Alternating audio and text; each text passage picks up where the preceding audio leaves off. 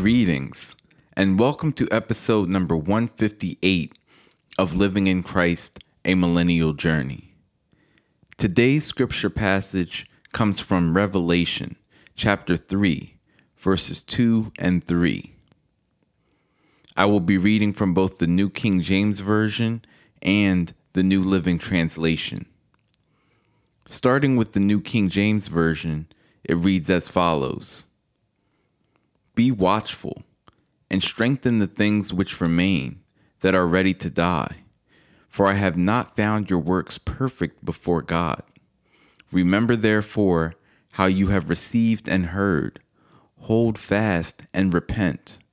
Therefore, if you will not watch, I will come upon you as a thief, and you will not know what hour I will come upon you. The New Living Translation says it like this. Wake up, strengthen what little remains, for even what is left is almost dead. I find that your actions do not meet the requirements of my God. Go back to what you heard and believed at first. Hold to it firmly. Repent and turn to me again. If you don't wake up, I will come to you suddenly, as unexpected as a thief. May the Lord add a blessing to the reading and hearing of his holy word. I've been doing a lot of studying in the book of Revelation. When we think about the book of Revelation, naturally, we think about the end of the world. But in all actuality, our lives could be taken from us at any time, even if the world isn't ending. Tomorrow isn't promised to any of us. When it feels like every day is the same and we're just going through the motions, it's easy to take our eyes off of God. It's easy to take our eyes off of eternity and become lost in the rat race of the world. I have personally been guilty of this. The tricky part is, you can be guilty of this even when you're actively working for God. In one of my previous episodes, The Journey Continues, I talk about the fact that there was a time when I was recording a podcast every day. I tricked myself into believing it was solely to help people grow closer to Christ, when in actuality, it was because I was doing a motivational podcast every day and felt bad that I wasn't giving the same attention to this podcast. In actuality, it got to a point where I was just going through the motions doing this podcast, instead of continuing to do the true internal spiritual reflection and work. I was more focused on making sure I uploaded the podcast. It made me feel like I was closer to Christ, but in reality, I wasn't. That's the main reason why there has been such a big gap since the last time I posted an episode. Even though I intended to release a new episode every week, the truth is I wasn't completely motivated. And instead of doing what I've done in the past and just pushing through it to make sure I got something recorded, I just took a step back for deeper internal reflection. I'd be doing a disservice not only to myself, but also to you, my listeners, if I just recorded for the sake of recording or to make myself feel good.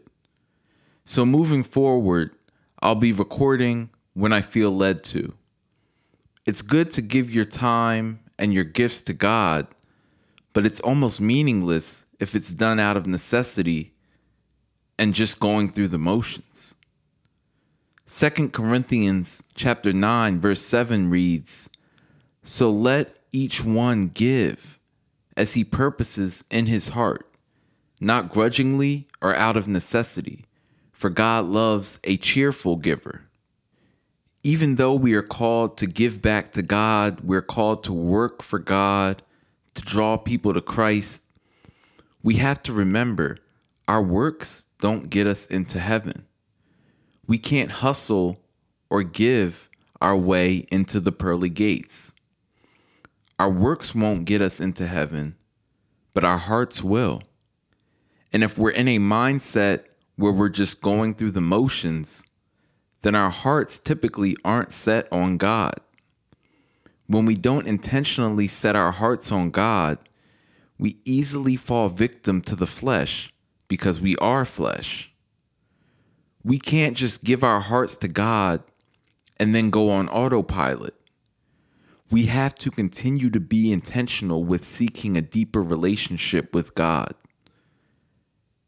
We will never be perfect, but we have to be intentional about humbly repenting and asking God for forgiveness. Even though we do all sin, Hebrews chapter 10 verse 26 reads, "For if we sin willfully after we have received the knowledge of the truth, there no longer remains a sacrifice for sins." Jesus dying for our sins isn't permission to continue in sin. We still must strive to deny our flesh daily. But God is still merciful and will forgive us when we fall short as long as we humbly repent and strive to turn away from our sins. We must remember that even though God is merciful, He is just. So if He doesn't have our hearts and we don't accept His forgiveness through humble repentance, He will be forced to judge us. Today's passage tells us He will come like a thief, and we will not know the hour He will come for us. So we must always guard our hearts and our minds. Even though God clearly states that nobody knows when the world will come to an end, there are a lot of predictions out there about when the world will come to an end. But regardless of when this world actually ends, you as an individual could die at any given time. We don't have the luxury of knowing when we're going to die. So we must treat every day as if it's our last. And if it's our last day, we should intend to draw closer to God every chance we get. Not outwardly, but inwardly. Dear God, please be with us as we strive to grow closer to you. We know tomorrow isn't promised, so we humbly seek after you daily and set our hearts on you. We deny the flesh, and we thank you for your grace, which has afforded us the gift of everlasting life. Please be with us as our journey to grow closer to you continues. In Jesus' name we pray. Amen.